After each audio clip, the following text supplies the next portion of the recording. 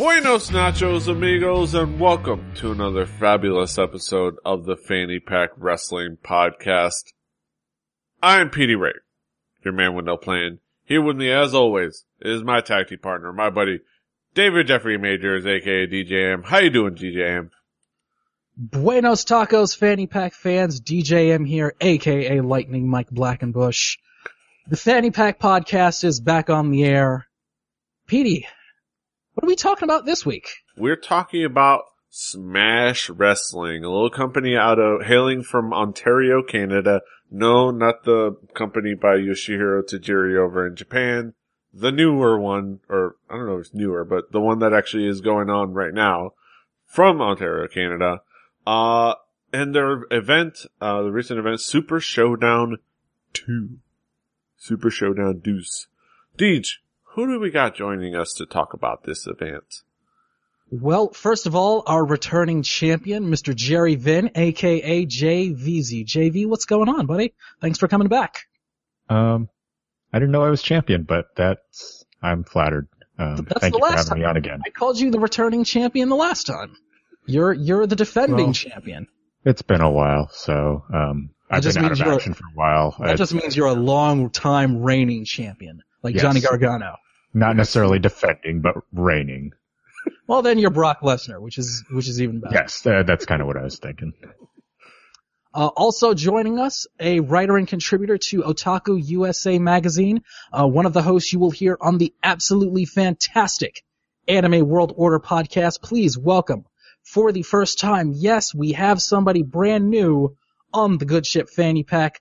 Ladies and gentlemen, Mr. Daryl Surratt. Daryl, thank you for joining us. You're welcome and thank you for inviting me. I've don't really get too much of a chance to talk about professional wrestling, but it is interest of mine. I've been following Japanese and independent wrestling for several years. Every week, for the last year and change, I pick about 2 hours of independent and Japanese wrestling and sort of compile a playlist for 2 hours and show it to some folks, through extra legal means, but it seems to be doing the greater good just because we live in a world where wrestling and the WWE are kind of one and the same, and people are kind of surprised whenever I say I'm a fan of professional wrestling, but I don't really follow the WWE.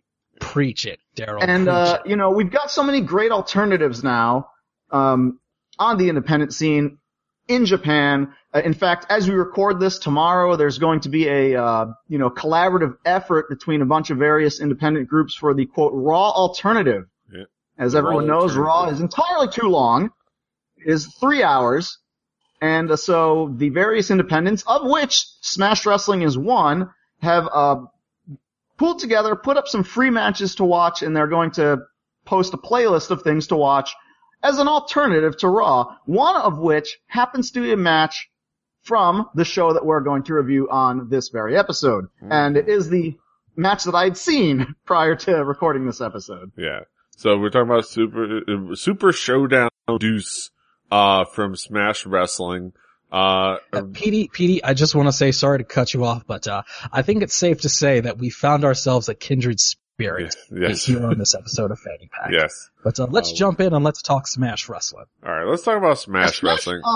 Maybe you guys, before we start, since you, maybe follow the product a little closer than I have, this is actually the very first Smash show I ever saw. As best I can tell, they only really, started doing the whole iPay-per-view thing about maybe a year and a half ago, where they were bringing in the sort of, quote, name, independent guys. This is a promotion that's kind of been going on a little while, and it's kind of one of those standby promotions in Canada.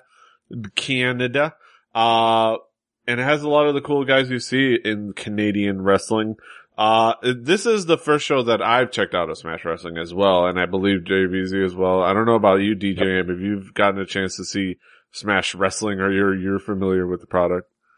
I was familiar with Smash Wrestling. I have seen a grand total now of 2 shows from them. Uh-huh. And I will say that so far I have no real complaints. It was great seeing a lot of the Canadian talent that I like, yes. Mixing in with some of the more recognized independent wrestling talent. And also this promotion is based out of Ontario, not too far from me.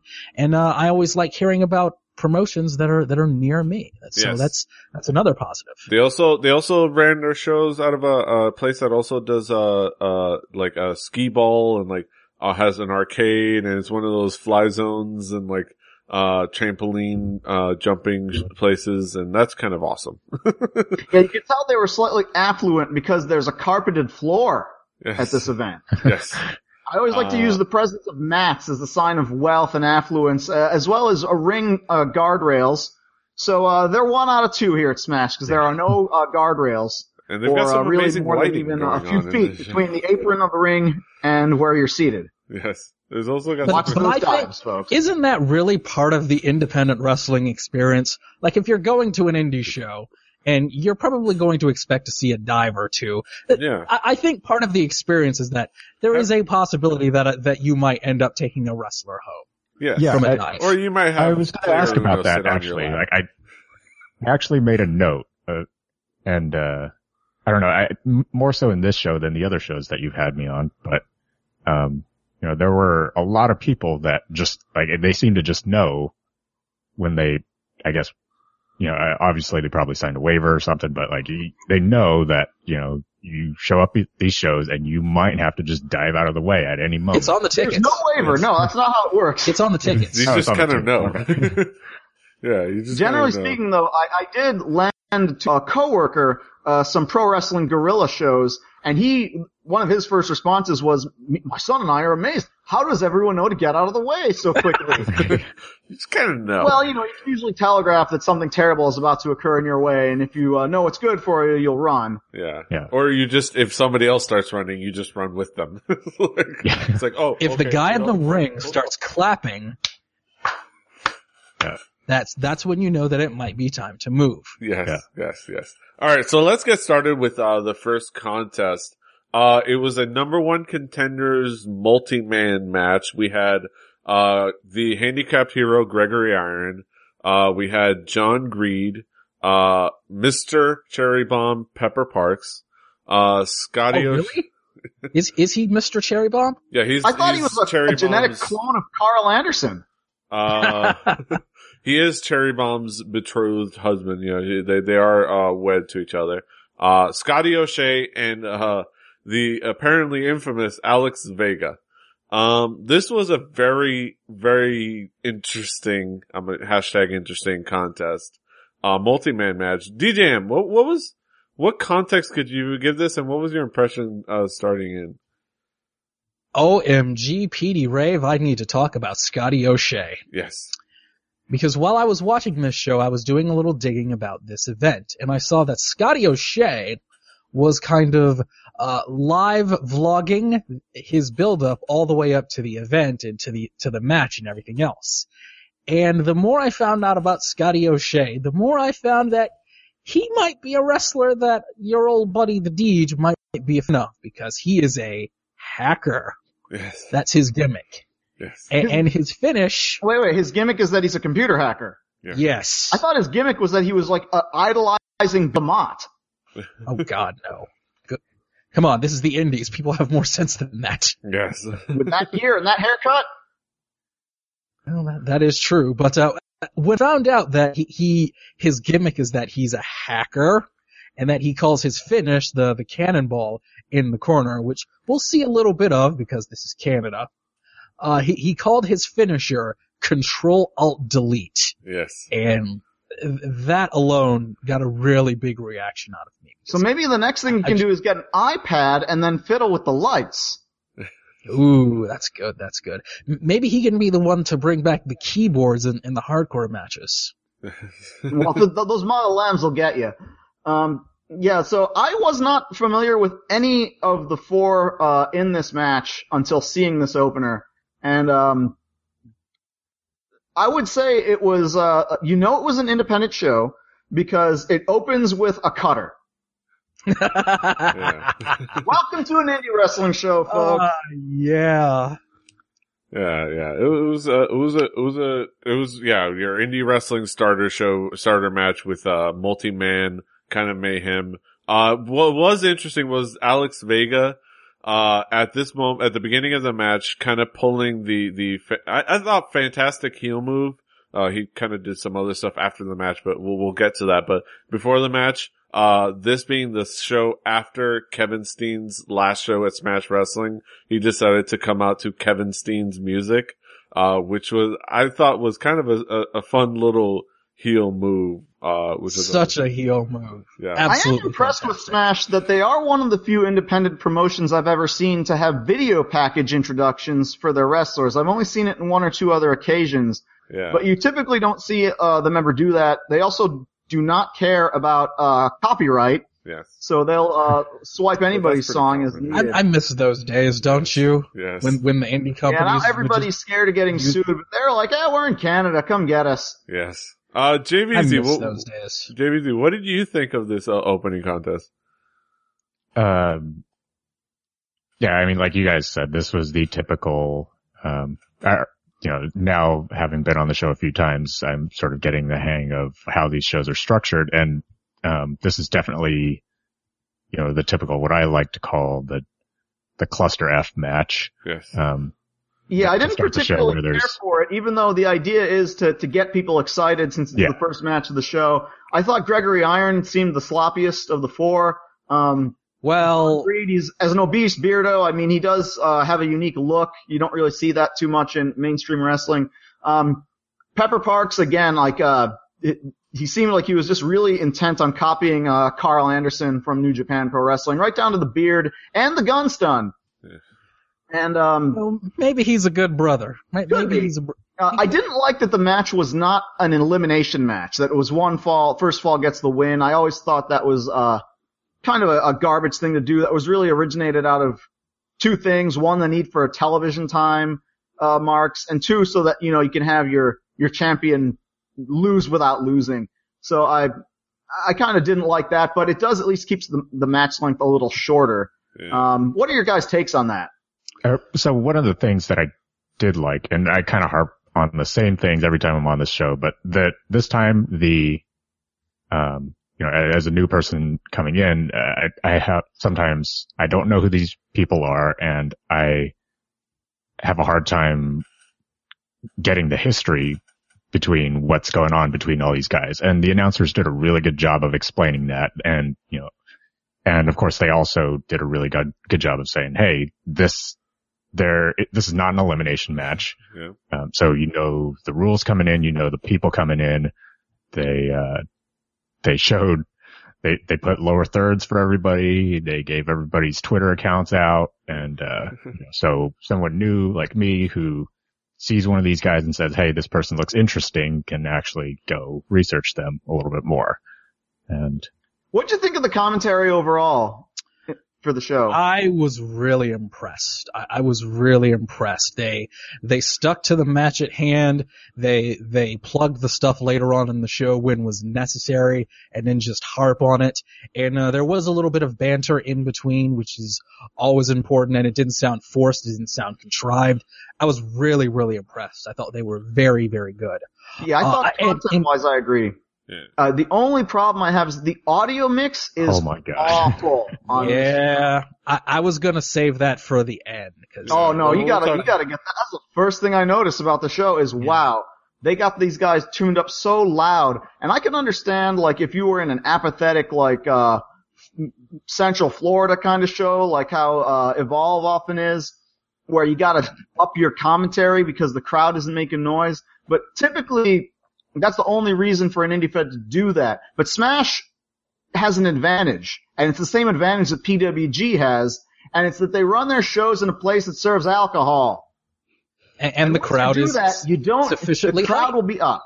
The crowd was sufficiently hype to the point where they did, more often than not, overtake the commentary. So whomever is doing the mixing for Smash Wrestling, you might want to check on that for future reference. The one thing that should be brought up was the moments after the match with Alex Vega's, I want to say, worked shoot. Alex Vega was salty. He was salty. I would say worked work.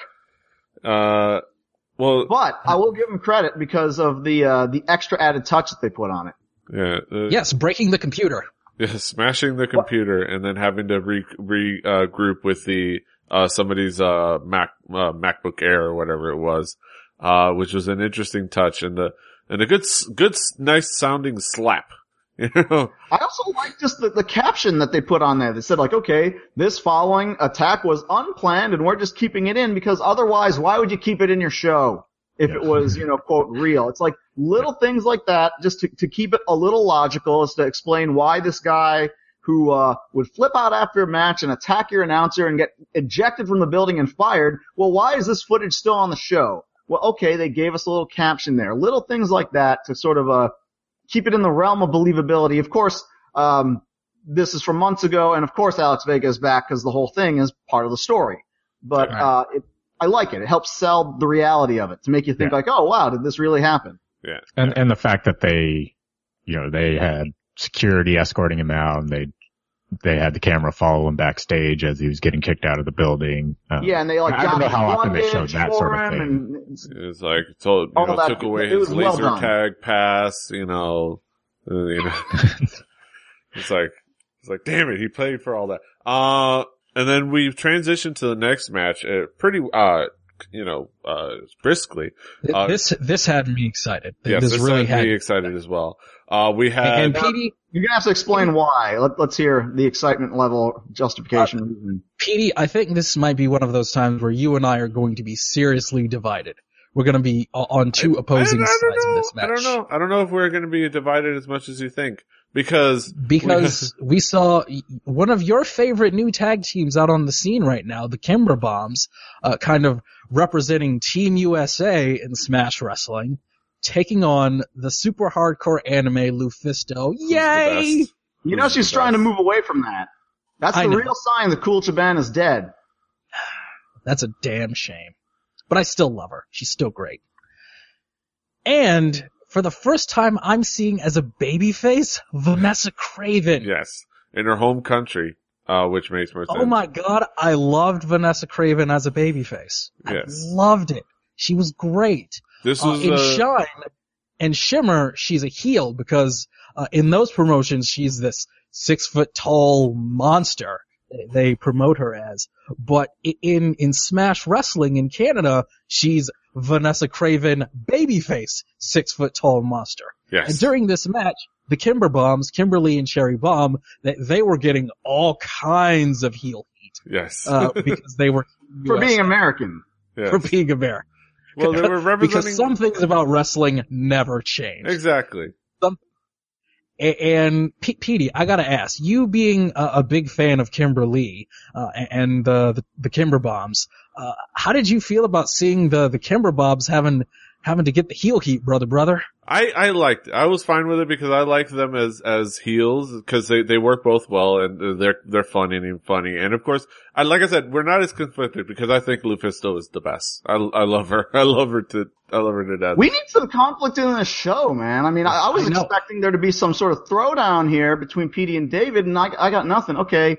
I will be a conflicting voice just so we can get something going on in this podcast. Yeah. All right. So I have very little interest or concern for any women's wrestling outside of Japan from the mid-1970s to the mid-1990s. Okay. I will acknowledge Lufisto is a lunatic and is awesome and is crazy, but in this match, there's spots like the nipple grab and the Bronco Buster and all that stuff. That's really what sort of sums up, this sort of thing. I understand that Shimmer and Shine have their hearts in the right place, but nobody on that roster is good enough in the ring, especially in Shine. At the best, I'll say they are, quote, not bad. I will never in my life say, oh, you gotta go see that Shimmer match, or you gotta go see that Shine match. I'll watch it and say, that's all where right, we highly I don't disagree. feel like I hated my life watching this, but it's also nothing to write home about. They're fundamentally sound, as people say about the WNBA. I will say there are a few. I've spent so much time watching the best wrestling in the world, and that sort of like wrecked my standards for what women's wrestling should be.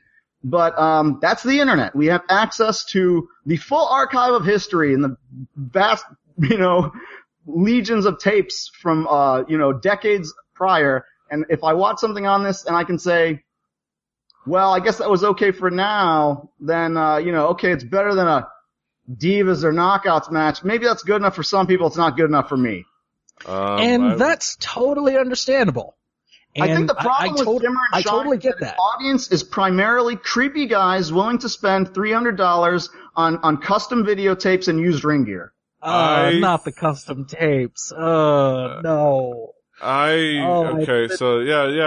understand. It's blocked out of my head for the last few weeks. I understand the thought process. I know that, I think that the Athena versus Hamada match from, WrestleCon 2013 was my favorite match of the weekend. Hamada's pretty good. But that's Ayako Hamada. A Shimmer or Shine trained, wrestler. That is Ayako Hamada. Like Anna or cheerleader Melissa or somebody to that effect. Okay, you got something going here. But once it's like Jessica Havoc and Eva Lise, it's like, okay, give me a break.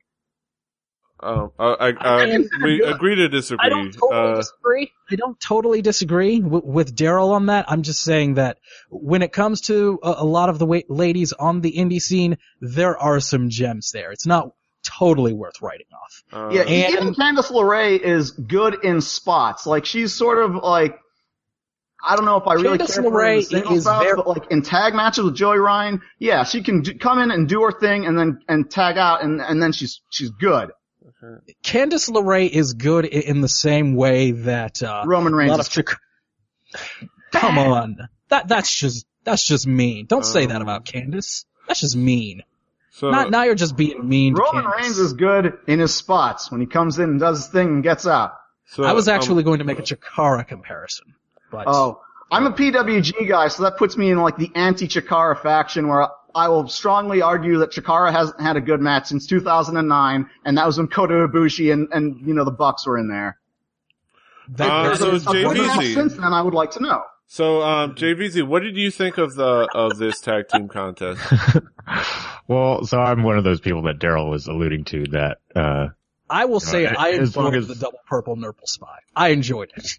Yeah, okay, I'll be one of those that I did not like that, but I'm also one of those people that is constantly saying, oh, if you take the WWE divas and you just give them like 10, 15 minutes to work, then they could do a much better job than they're coming across right now. And so I'm one of those people that's like, you just do better than that and then I'll be satisfied. And so in this case, they did better than that. They did much better than that. And, so, I mean, the match started off a little bit slow and a little bit silly, especially with the nipple stuff, but. It was a very good chop from Vanessa Craven. The chop was outstanding. Mm-hmm. Mm-hmm. Yeah, but I think it hit its stride and finished well. It had a fun moments, and I think the Kimber Bobs are really fun, especially with the screeching and like the running away to the Kimberly running away to the corner after getting the chop. It was a really fun moment. And kind of hiding. I will say what Petey and I are both trying to say is that some silliness in my wrestling isn't necessarily a bad thing, and this had some silliness, but I think once the silliness and the shenanigans were done, it finished off okay. Oh, I'm all for silliness and shenanigans, provided you can go. I mean, I'm a Dragon Gate guy. So Dragon Gate, very good, very good. All right, let's moving on to the next one. This is something that really caught me off guard. Tyson Dukes. Yes. He's still going. Yes. Oh my God, Tyson Dukes is still going. Mind blown. And he's taking on a guy I'm not exactly in love with, Johnny Gargano.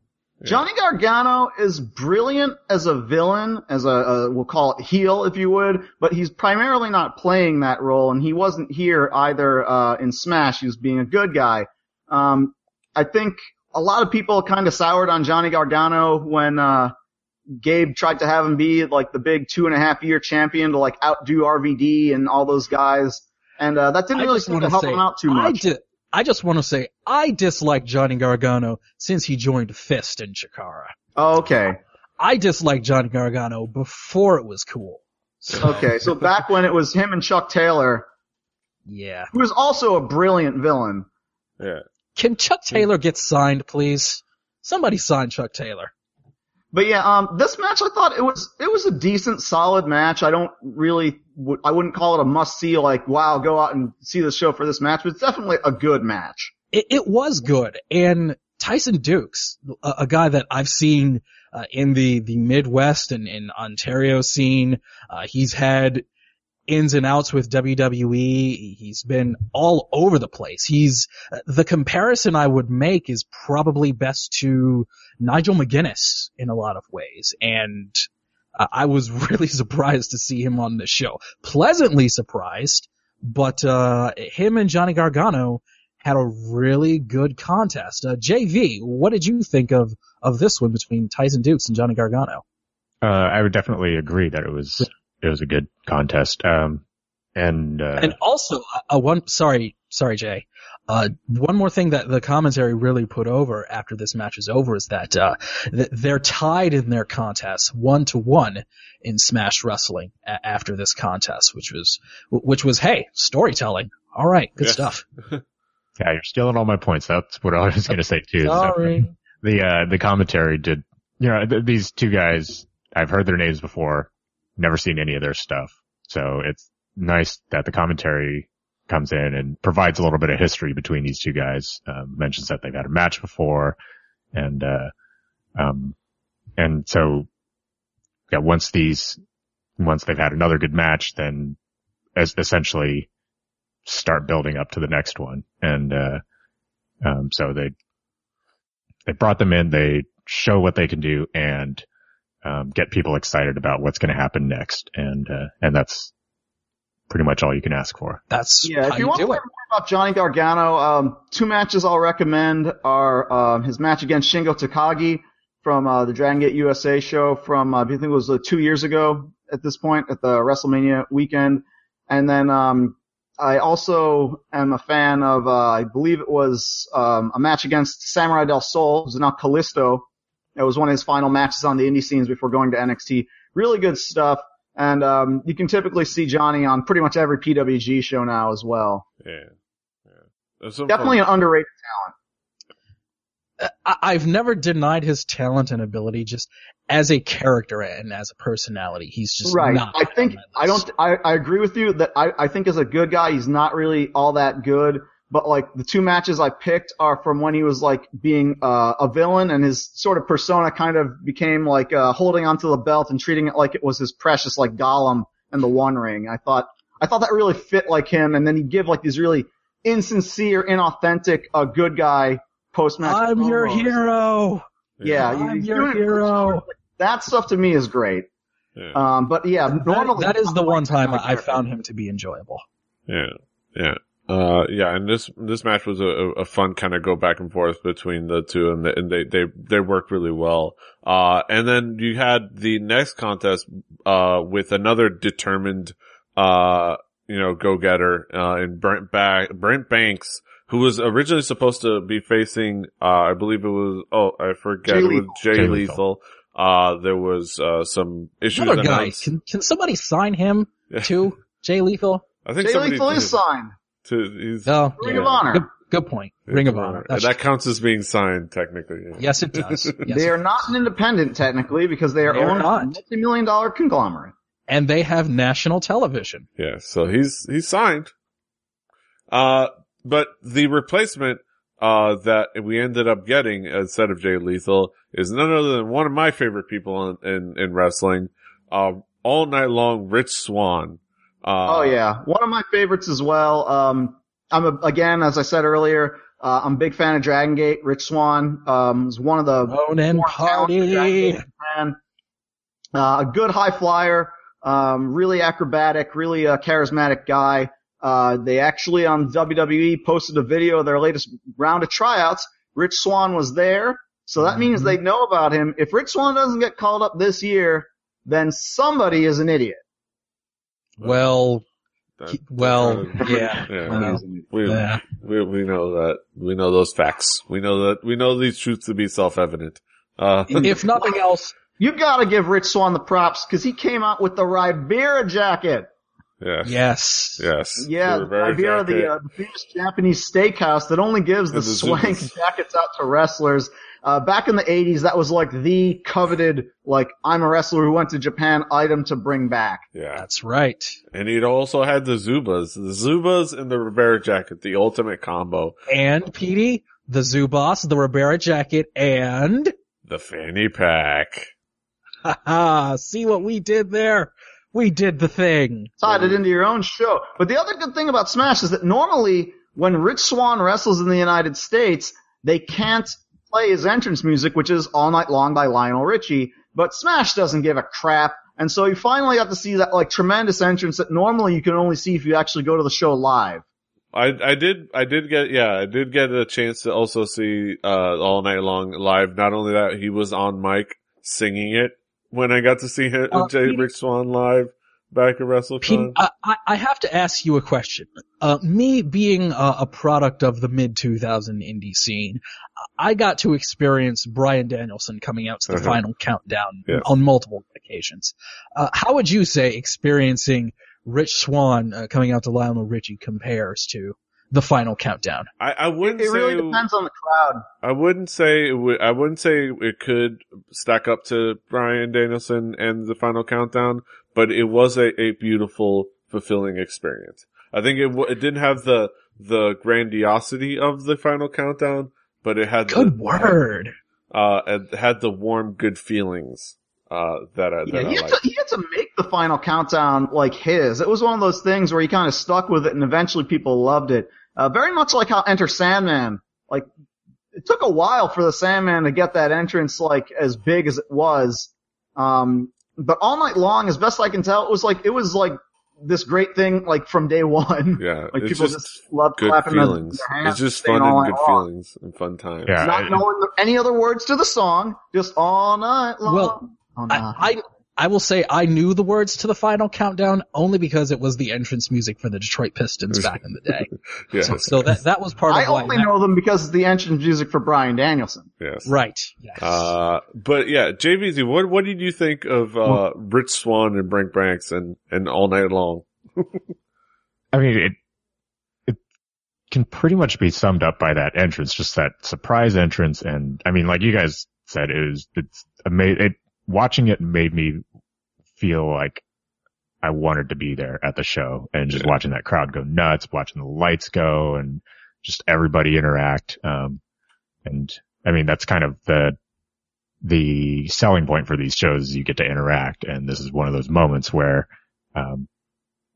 he came out and everybody exploded, everybody clapped along, and it carried into the match.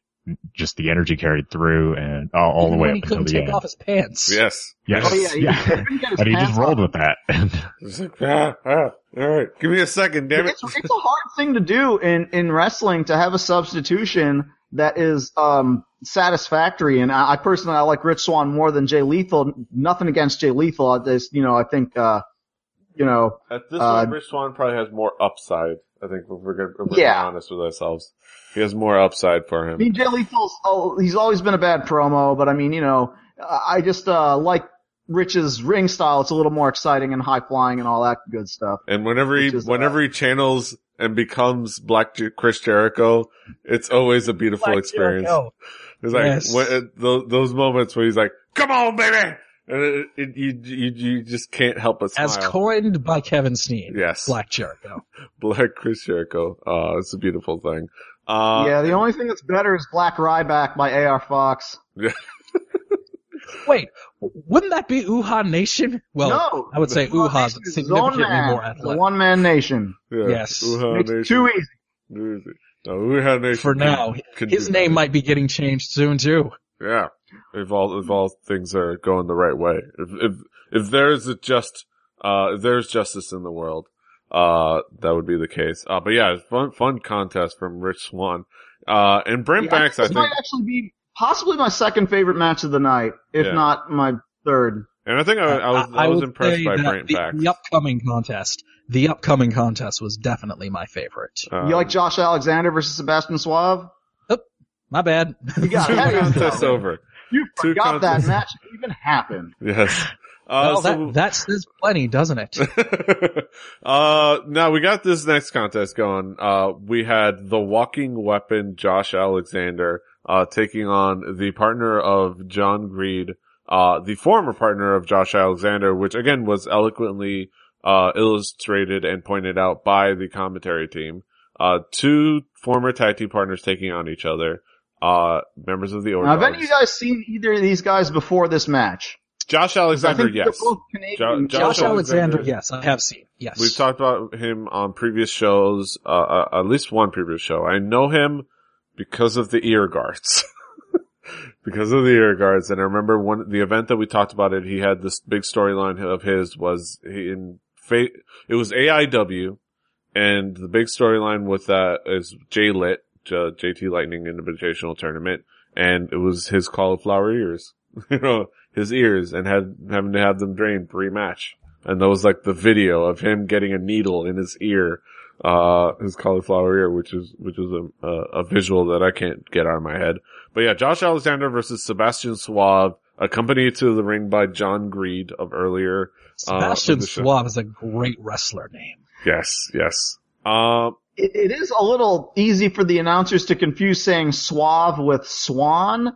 But maybe it's just, again, that mic mixing and clipping out on them. Yeah, it could be that. And both of them sitting at different distances from their mic, probably didn't help things either. And that's why it's great that they had the lower thirds. Yes. Which is fantastic. JVZ, I'll ask you, what was your impression of this contest? I was kind of just waiting for this one to finish, but I will point out a few things that I jotted down. One, they had another moment in the match where they had, the fan assisting with the whip. Yeah. And I thought, okay, that's nice that they managed to block out time in the show to have a little bit more fan interaction. That's good. Yep. That this is probably the match where the sound quality really, really started grating on you because, normally I'm all for having the announcers just absolutely going nuts because, if the announcers aren't selling the show for you, then who the hell else is going to? Cause I mean, the trouble is when the base mixing level is already here and you need to bring it up some. There's no way to go. And in this match, the announcers were trying really hard to be like, oh my God, this is amazing. And, just every time they were screaming, oh, for this part, it just, just the fact that the sound quality was bad just made it all the more aggravating because what you were seeing wasn't necessarily matching the intensity.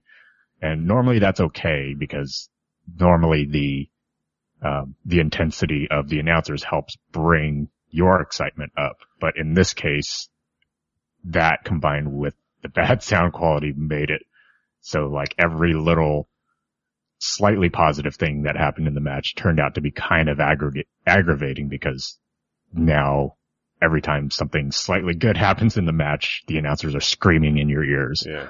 And, how telling is it that this is a match that we're kind of all sort of unanimous? It's sort of a nothing sort of match. Doesn't really stand out too much on the card. And yet it's a match where there's like a brainbuster on the apron. Yes. Indie wrestling. Jim Cornette would totally be mad at us for not even remembering these guys. I always get a kick out of all the matches I show that, I have a little disclaimer warning. Jim Cornette does not approve of this style. Yes. Because, the kind of wrestling I love is the kind of wrestling he, doesn't seem to care for, as epitomized by the match after this one. Yeah. So I just want to say before we get into this match, one competitor in this upcoming match pointed out that nobody really misses when Jim Cornette booked Ring of Honor. Yeah. Yeah. Jim Cornette got real mad. And then his standards of, who's a draw is, oh, well, did you sell out an arena yourself? Well, by those standards, Jim, nobody's a star except for about 3 people in the last 15 years. Yeah. Including your boy, Mike Pondo. Yeah. Or his boy, Matt Morgan. Yeah. Yeah. So we have the upcoming contest, the Tag Team Showdown. I don't recall any other time of this showdown happening, oddly enough. I imagine it's happened multiple times. This has happened in PWG for sure. Oh yeah, it's happened in PWG multiple times. And that's how I knew to sort of track it down. They did a really smart move, Smash Wrestling, that they took this match and put it up for free on YouTube to promote themselves, to say, hey, we're Smash Wrestling, and this is a kind of match that you'll see if you support Smash Wrestling. And so, there will be a YouTube link if you go to their own, like, account or website. And again, tomorrow, for the Raw Alternative, it's gonna open with this match, so you will be able to see it. This match will be the opener for the Raw Alternative? Yeah. Raw Alternative. Nice. It's a good match. I have picked this match and shown it to people myself, because that's what I do when I pick matches that I consider, like, particularly, to my liking. Yeah, so this is Super Smash Brothers. This really was the one that sold the show. Yeah, Super Smash Brothers versus a Bullet Club, representatives, the Young Bucks, coming out to the first edition of the Bullet Club theme, and the entrance video too, which, I mean, it's a jittery, Bullet Club logo, but still a cool entrance video, and superimposed on the actual live footage of the event, cause that's the style. Too sweet me. Can I just say that not only are the Young Bucks just so wonderful right now and have just been absolutely wonderful for 2014 was their year. Oh God, yes. And I just love that they were super kicking the streamers. Yes. For whatever reason, not just And they do it like every time now, so they're pretty accurate with those things now. Yeah. Yeah. And they can't really be that super of kicks if it takes at least a dozen to knock someone down, but it's just so fun that I don't really care. Yeah. It's a super kick party. Because it's a party. It's a party. You can't. And everyone's invited. Like Oprah. You get a super kick. And you get a super kick. And you get a super kick. And I believe this may be the contest in which we get, I think, one of the lines of the night. Or I think either this one or the one after one, where it said, the Vuvuzela says it all. Yeah, there was a guy in the crowd who brought a Vuvuzela, which is so obnoxious, and typically you don't see it done at a wrestling show.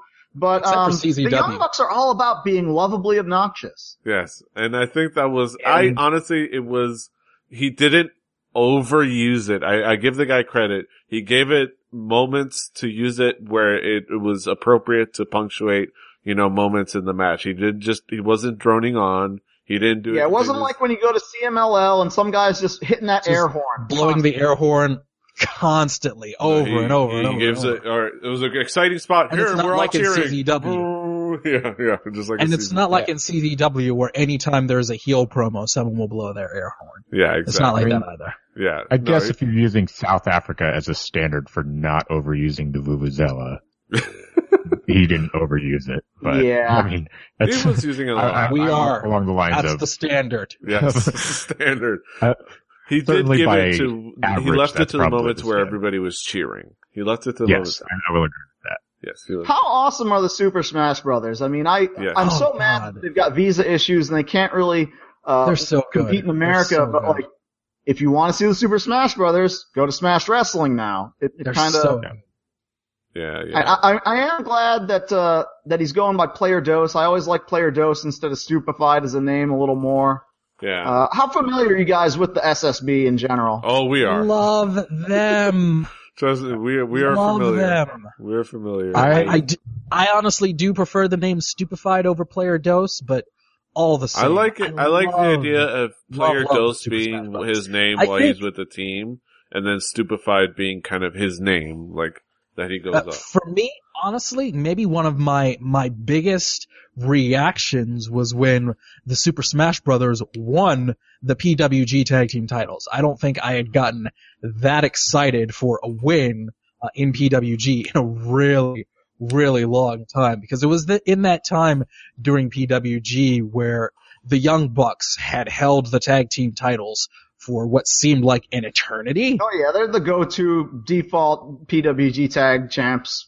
And when the Super Smash Brothers beat them, it was just unbelievable. And of course, I loved them in Chikara, where they started using the Mortal Kombat theme as their entrance music, and they've used that throughout since. Yeah. They had a little bit of a run in ROH, which Until Jim Cornette said, no one wants to see these guys in pajamas, so that's another thing they share some common ground with the Young Bucks, that Jim Cornette doesn't think they're very good. Yeah. Yeah. I will say this. The key thing that makes them an elite tag team, and this is something that WWE hasn't figured out yet, it's very important if you have a tag team or a multi-man stable, you gotta have your team taunt. Yes. Your tandem pose that you strike in the middle of a match. Yes. Dragon Gate is the masters of this. Even though the Young Bucks are gonna sweep all the awards, my heart of hearts goes out to the Millennials. Thank you. Yes. Ace and T-Hawk are just so tremendous, and they're also real good at just striking the victory pose. And the Smash Brothers probably have one of the best ones because of the time they do it. Yeah. The Young Bucks, they don't do as many poses mid-match as I'd like, but they do quite a few. Yeah. But just the notion of they're too busy super kicking. Yeah. One leg on the other guy and do the Lord of the Dance. So JBZ, you had some thoughts. Well, to piggyback on that, they did the pose, and then one of them tried to roll out of the ring while still doing the pose and got caught up on the ropes. And I love that they did that not only did they strike the pose, but they were so insistent on sticking to the pose that they were able to get a comedy spot out of out of failing to let go of the pose. Yes. And which was actually absolutely delightful. Yeah. Yeah. For this match, to commit to the act. You got to commit to the bit. Double down. Commit to the bit. That's how it works. That's the only way it works.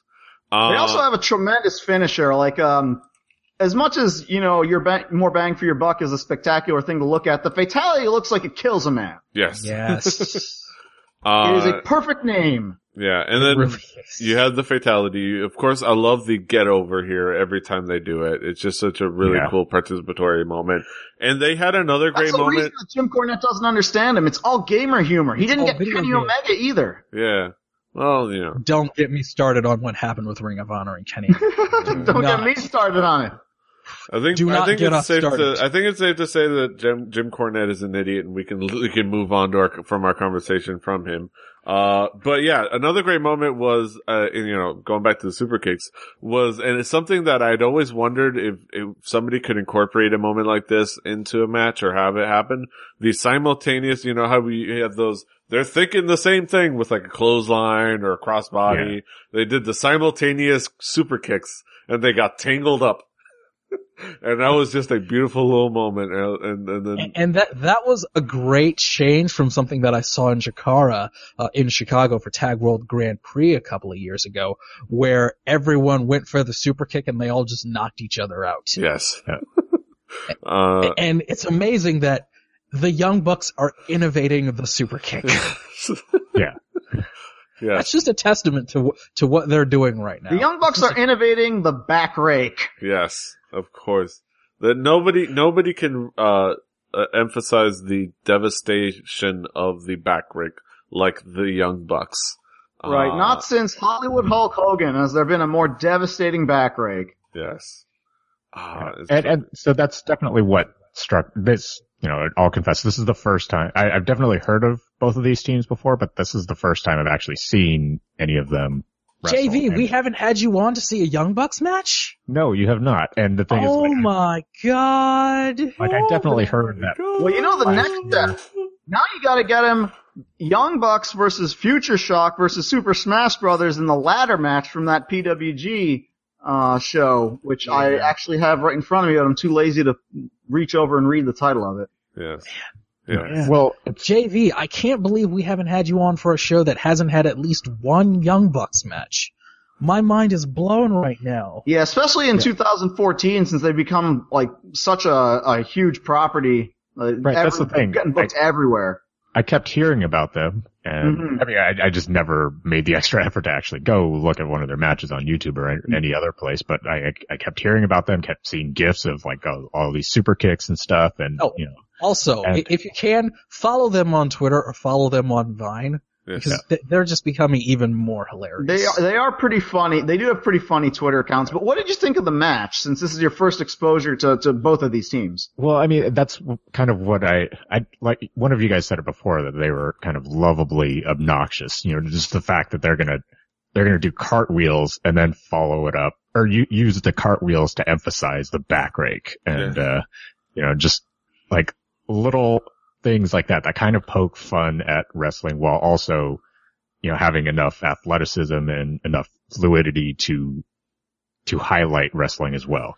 Right. I think it's important to have both if you do the first one. Yes. Yeah, because otherwise you just seem cynical if you do the first one. And, it's kind of the philosophy that I love about a couple of things, including Chikara, where you take the craft seriously, but you don't take yourselves seriously, and you don't take the medium seriously. You take the craft seriously, but you don't take the medium too seriously, and you don't take yourself too seriously. I would say Quackenbush takes the medium entirely too seriously.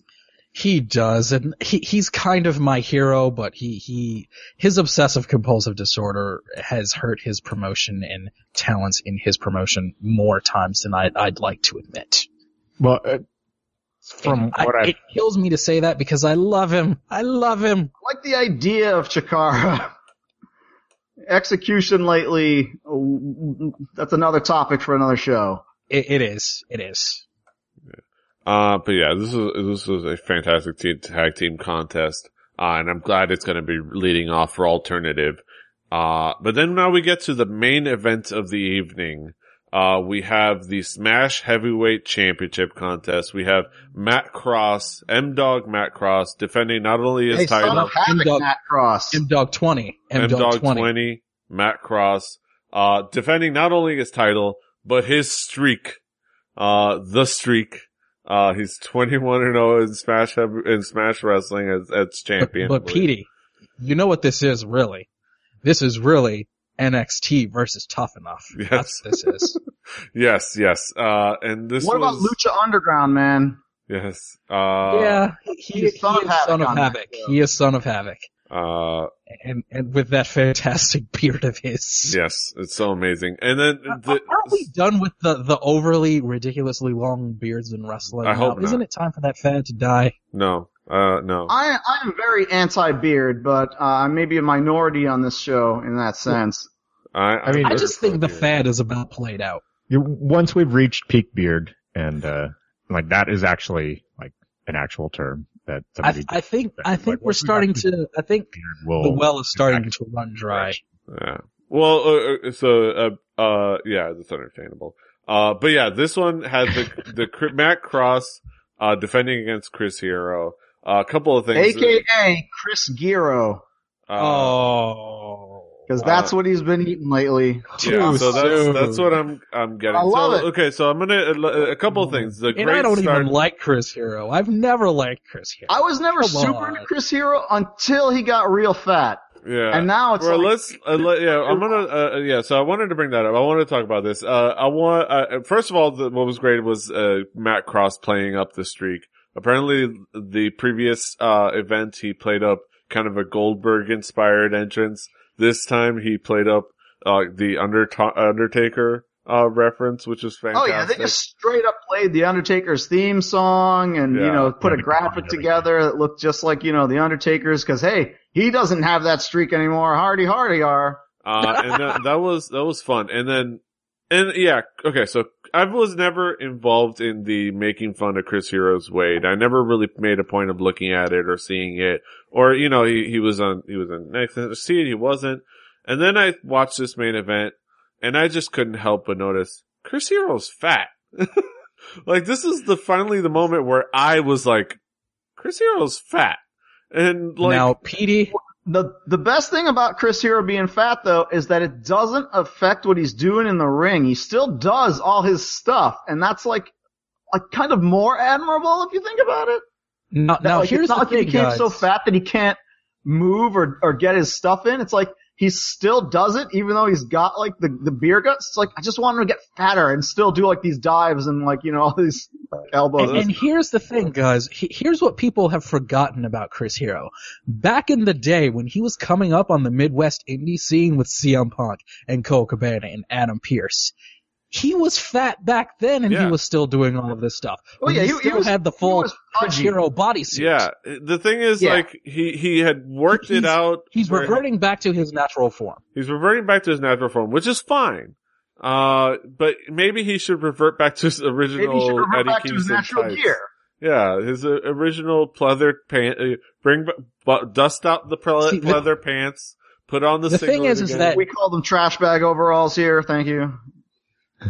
Look, I loved the early 2000 pleather indie fashion trend. I love my favorite wrestler was Super Dragon. You don't have to tell me about like the value and greatness of wearing trash bag gear. Yeah, Eddie Kingston still makes it work well over there in what he's doing. So it works well when you need to. But I told you, DJM, on Skype that I was trying to watch this main event, and all I could notice was Chris Hero's cottage cheese thighs. And I have to say this again, disclaimer. I am not a fan of Chris Hero. I've never liked the dude. But I think that the internet wrestling community at large has been way too hard on the guy. Yes. Wait, people seriously don't like him for that? That's the reason to like him. Yeah, I'm okay with that. It was noticeable for the first time to me. And that's why I wanted to bring it up.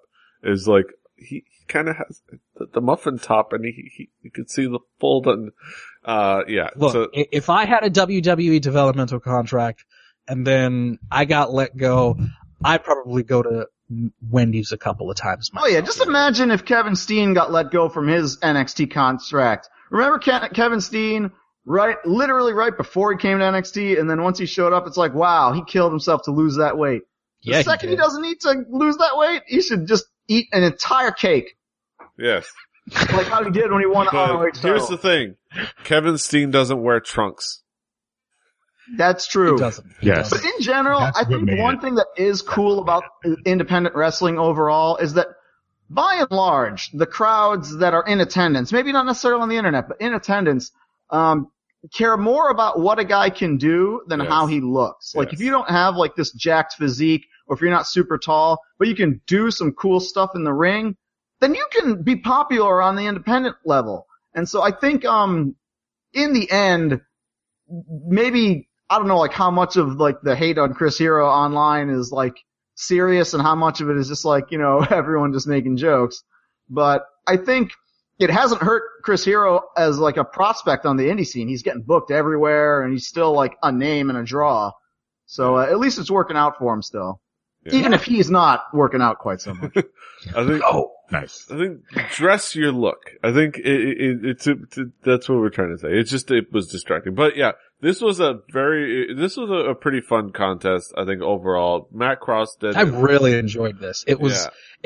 I say this was very, very indie. And I mean that in the nicest way. I enjoyed it for that. It was very indie. It went back and forth in all the right ways. It had a lot of fun. It had the Matt Cross playing up the fun in the beginning, but then once the action started picking up, all that disappeared, and then they got into serious mode, and they stayed in serious mode. They kind of they had the good pace of like Matt Cross had those like fun kind of play up moments of the streak, trying to go for the Tombstone Pile Driver early on in the match, cause, playing up the Undertaker thing, but then at some point there was a gear shift and it was serious times, and then it was forearms to the head and roaring elbows back and forth, and like the mafia kicks and like, it was fantastic. It was all kinds of indie. Yes, all kinds of indie. Again, one of the better matches of the night. I mean, definitely Smash Brothers versus Young Bucks is the best match of the show, but this is, again, either second or third in my book. Yeah. JVZ, what did you think of the main event? I'm gonna have to be the contrary one here because it's, and now it's your turn. I think it suffers. We welcome all opinions here. I think it suffers a little bit from from coming on after that Yeah. that last match. Yeah, it's hard. It's very difficult to follow the Young Bucks in general. Yeah, and it suffered for me from the fact that it was very late, but when I watched it. But, you know, for one thing that really stuck out to me at the beginning was, just how, I mean, there's definitely a size difference between these two wrestlers. And, I mean, early on in the match when Matt Cross was flipping Chris Hero, like it just looked really awkward to me where like Chris Hero would kind of have to turn to the side in order to be able to execute the flip, while being, you know, grappled by Matt Cross. And, you know, it just like, I don't know, maybe just after seeing that and then that kind of brought to my attention later in the match, just all the different things that just kind of looked really awkward by the fact that, you know, these two guys were so different in size, which was also accentuated by, you know, by the weight, issues that you guys had talked about before. And so I don't know, it just starting from that and then just the pace of the match compared to the pace of the previous match, I don't know, for some reason it just didn't really sit well with me. Yeah. And, yeah, and then by the end, I guess there isn't necessarily anything wrong with, I guess it seems like you're sounding like that if this had an in-between between this and the Young Bucks match, it probably would have gotten a better response out of you and, more than anything else in the match itself. It would have gotten a better response, but at the same time, I don't think I would have considered it, you know, second or third best match of the night, like you guys are saying either. It's, you know, it just seemed like a match that was taking place in the middle of the show. I didn't really, it didn't make the title seem all that important to me. And, the stakes didn't seem all that important. And, I don't know. I guess I was just somewhat unimpressed given how impressive the announcers seem to be billing these guys. And there's sort of a Don West syndrome to it, you might say. It got oversold. Yeah, kind of. A little bit, yeah, I think so. And especially just after hearing so much stuff about Chris Hero. I can't remember whether I saw any of his matches in NXT or not. And I almost feel like he was on TV all that much. Did Chris? Well, did he ever? I mean, he had he was on a little bit, but he was on more than anything. I think I saw him on when it was still FCW. Like that's when I noticed him and doing a promo or something.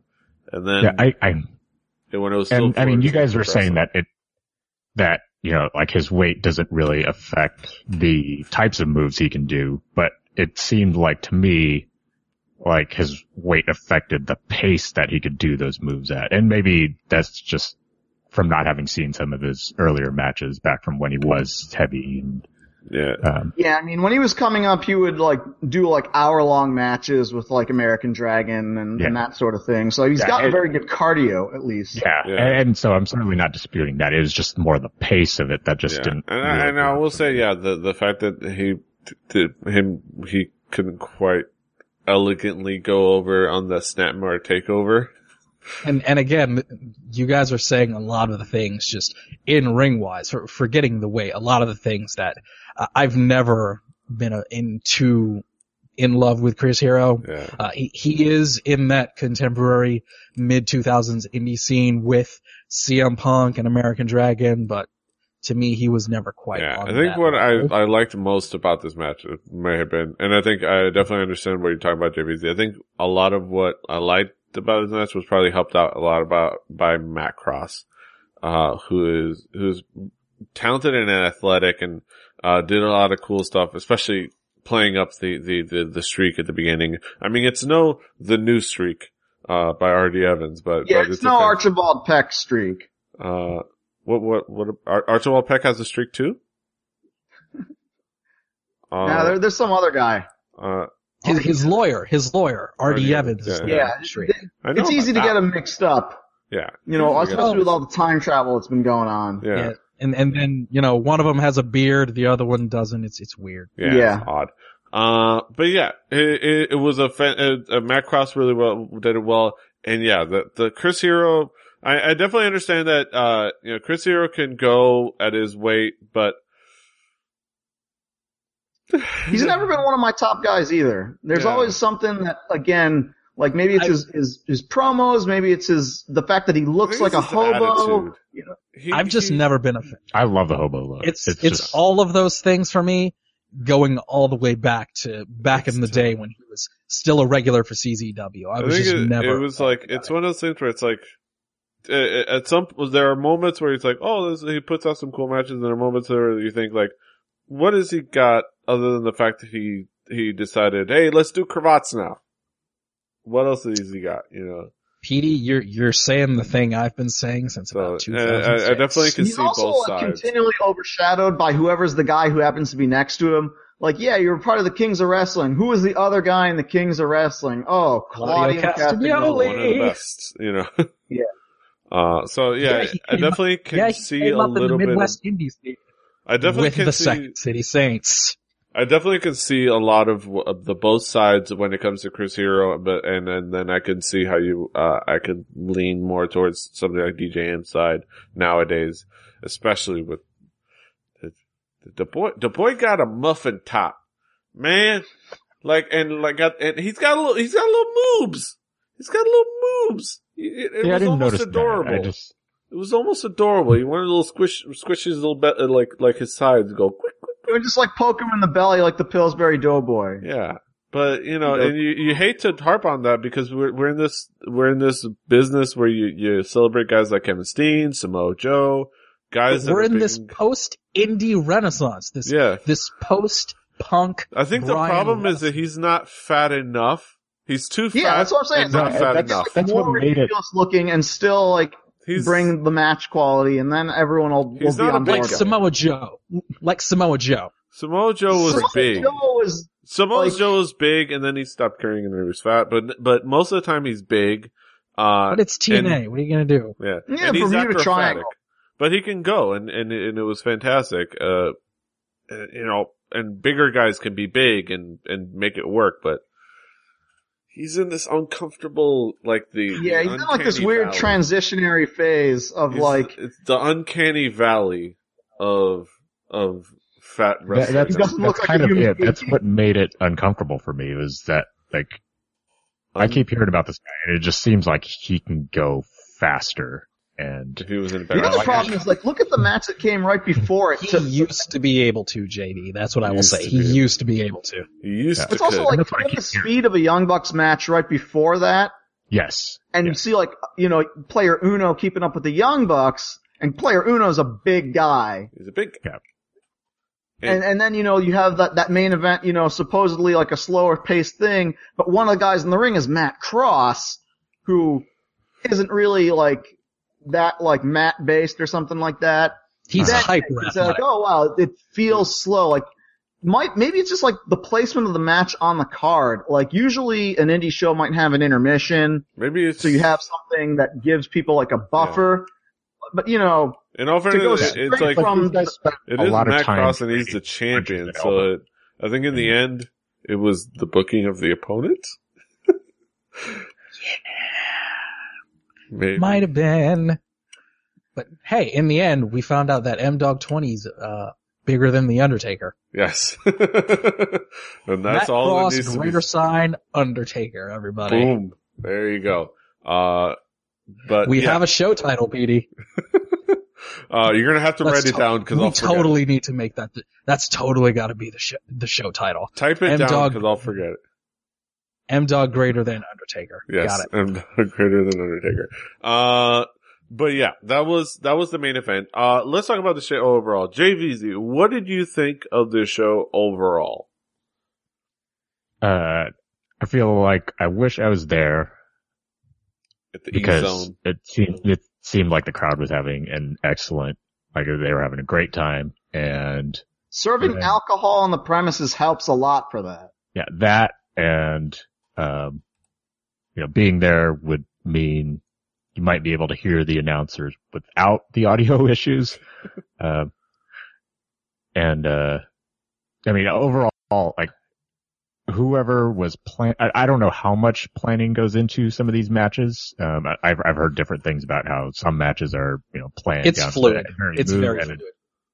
It just seemed like everything that these guys decided to do, they decided to do at the exact right time that they absolutely needed to. Like, I feel like the way the matches were structured were excellent, and just the wrestling in this show was excellent, and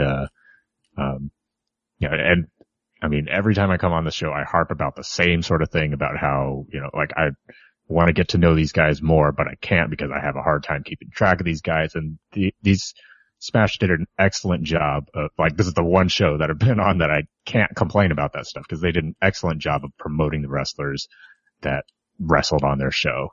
And, so I'm very happy about that. My two complaints probably are just the audio and the main event. And, other than that, I'm very, very happy with the show, especially because of the second to last match between the Super Smash Brothers and the Young Bucks. That was extremely entertaining to watch, and, makes me want to watch these guys more, which is the point. And, Daryl, what did you think of the show overall? Overall, I mean, I think the show is kind of, acceptable. It's okay. I don't know if I would, go out and buy this show afterwards. I mean, there was, the one match that I expected to be, great was great, so it met my expectation as far as that. The other guys who I hadn't seen before, I didn't really walk out of this saying, oh, I never heard of this guy before, and now I need to go and see more of this guy. Most everybody I saw that I was impressed by and that I liked were already people I was familiar with because they brought them in. And I think Smash moving forward, they've got a name in the sense that, hey, this is the place where all those great, Canadian talents that are now tearing up the US indie scene, hey, they started here, or they cut their teeth kind of here, and now if you bring in those US talents and now you'll see the next generation of those big name guys come up potentially, that could be sort of their, their claim to fame. But overall, I mean, we live in an era where you don't need to book wrestling shows the way you used to, in the sense that you have, deliberately, the undercard matches are, supposed to be progressively better to build up to, the best last one. In this case, the best match wasn't even the main event, as, Jerry mentioned.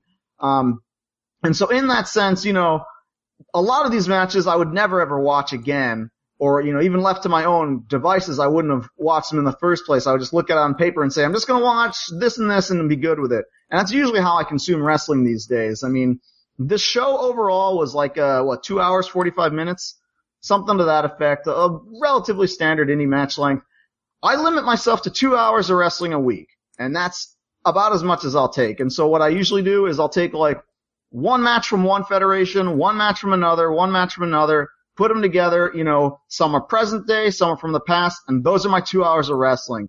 And so I do that. If you follow me on Twitter, I'll post links to, whatever I pick for the week. And, I will say for this show, if you can get at least one match that I would say go out and see that, then it's a good show. So this show, overall, especially again to Jerry's point, if you were there live, it would be tremendous. Great audience, great reactions, great atmosphere. Watching it on video, I would just pick a couple matches here and there and then sort of, discard the rest. And DJ, what was your takeaway at the end of the day? This show really surprised me. I thought I was pleasantly surprised at how much of it I actually enjoyed. I found one talent, that I always try and find on every indie show that we do here on the show. I always try and look for maybe one or two guys that I hadn't heard of before that will hopefully catch my attention. And that happened. Scotty O'Shea, who kind of caught my interest with his gimmick. I got to see some talents that I hadn't seen before, and one talent in particular that has been around forever that I had honestly thought just kind of retired in Tyson Dukes. And that was a pleasant surprise. Overall, the upper half of the show for me was really enjoyable. It really had very little of this entire show could have been really subpar. I thought that the entire show from start to finish was relatively, at worst, passable. And at best, pretty good. I would not turn down any of this show, and it definitely came off great live to be in the crowd, and that is something that is kind of forgotten by a lot of wrestling fans on the internet, and that's how enjoyable an indie wrestling show can be in the crowd instead of just watching it at your screen, typing out the things you don't like. A lot of people go to indie wrestling shows really watch the show live like they're at home.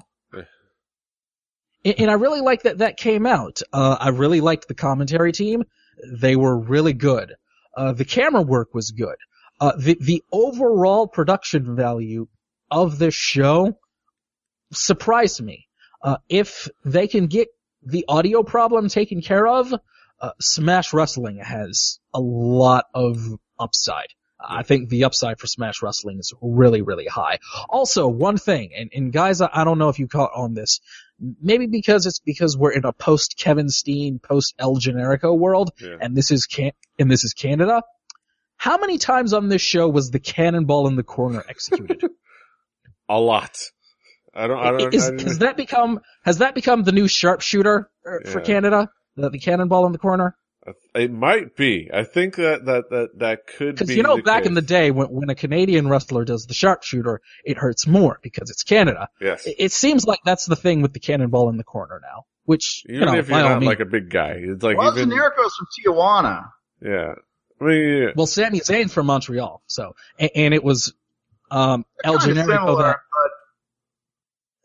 They're similar, but Sami Zayn was the president of the El Generico fan club in Montreal. That's true. So that might be an influence there. Yeah.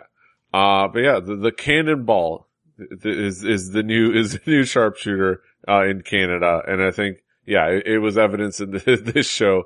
Quite a few of the moments, I think, of quite a few of the guys. Even an assisted cannonball we had variations as well. Like that was definitely something to point out. But yeah, that was Smash Wrestling. A fun promotion, an interesting promotion, and we kind of just summed it all up, with our thoughts. I think that's another fantastic episode of the Fanny Pack Wrestling Podcast. Let's go. Petey Rave, old buddy, old pal. Yes. Idiot Rave. Feel free to take it home. Yes. Let's ask around. JVZ, what do you got going on the internet? Nothing. I mean, don't really follow me on Twitter. I'm not going to follow back. JVZ is not team follow back. Nah. JVZ is what we call a civilian in all of this. Yes. Yeah. Daryl, what do you got going on the internet? I have quite a few things going on, I suppose. Of course, I'm on Twitter at DARYLSURAT. Currently editing the next episode of the Anime World Order podcast over at www.animeworldorder.com. I talk about Japanese cartoons there, maybe not of necessarily of interest to folks listening to this podcast, but it is part of the A3K network, and the A stands for something around here, right? So I'm not there's familiar. that. I've got Otaku USA magazine, new issue of that. It just came out. I did the cover story for that one, as well as a few other pieces for it, and I'm writing the next of that one. Every Thursday at 8, since I've decided that SmackDown isn't worth watching, and you know SmackDown isn't worth watching either, because anything on there that happens of note will be replayed. That's when I am picking 2 hours worth of noteworthy professional wrestling matches to my liking, where I live in a world where average isn't good enough for me, so everything I pick is, in my opinion, worthwhile. So I post links to that on my Twitter as well. And I guess lately I'm dipping my toe into this whole Twitch thing. I haven't really gone full bore into that because the overhead for it's a little too high as far as the time investment. But hey, we've got the microphones and we've got the webcam, so we may as well do something with this thing, right? So yeah, I'll probably post links to that, and I also am actively curating a Steam group, Anime World Order as well. So I'm doing a bunch of random crap that is of varying degrees of importance, but mostly putting off podcasting. Yes. DJ M, what's going on over at Delta Juliet Mike? Well, coming up tomorrow, as soon as I'm done editing it, right after we're done here, a brand new episode of the flagship podcast, Shooting the Shit with Two Nerdy Black Guys with myself and Brandon Cooper, PD Rave's co-host on Hallyu-Juku. Along with that, you will see me on the A3K podcast Saturday nights, powered by Anime3000.com. Sean Russell still thinks it's a good idea that I host that show. Along with that, the Nanashi Anime podcast with my good buddy Lily Inverse. Coming up at OhioCon 2015, we're going to be talking all about panty and stocking with garter belt. You don't like that one? We'll tune into the Nanashi Anime podcast. Until then, all on the interwebs at DeltaJulietMike.com. Yes. You can follow me at PD Rave. PD is in Williams, Rave is in Jimmy, all in one word. You can follow the show at FannyPackWrestling.com, Rebelli.net for this and the other shows. This week's record breakers, Deep Purple. This Tuesday, Ooh. Deep Purple, Machine Head. So that's going to be a really cool talk. That's it. Also, Hallyu-Juku. I talk about everything, where we talk about everything but anime. So I cover all the other stuff. Over at Hallyu-Juku, kpoppodcast.com. That's it. Fanny Pack Wrestling. Another one in the can. Of course, before I let y'all go, I have, since again, Sunday nights, Chinese food night. So I have your fortune cookie for the week. First learn to give, and then the universe will reward you. In your pants. Yes. That's it. Until next time, hasta los huevos. Beans and disease, everybody.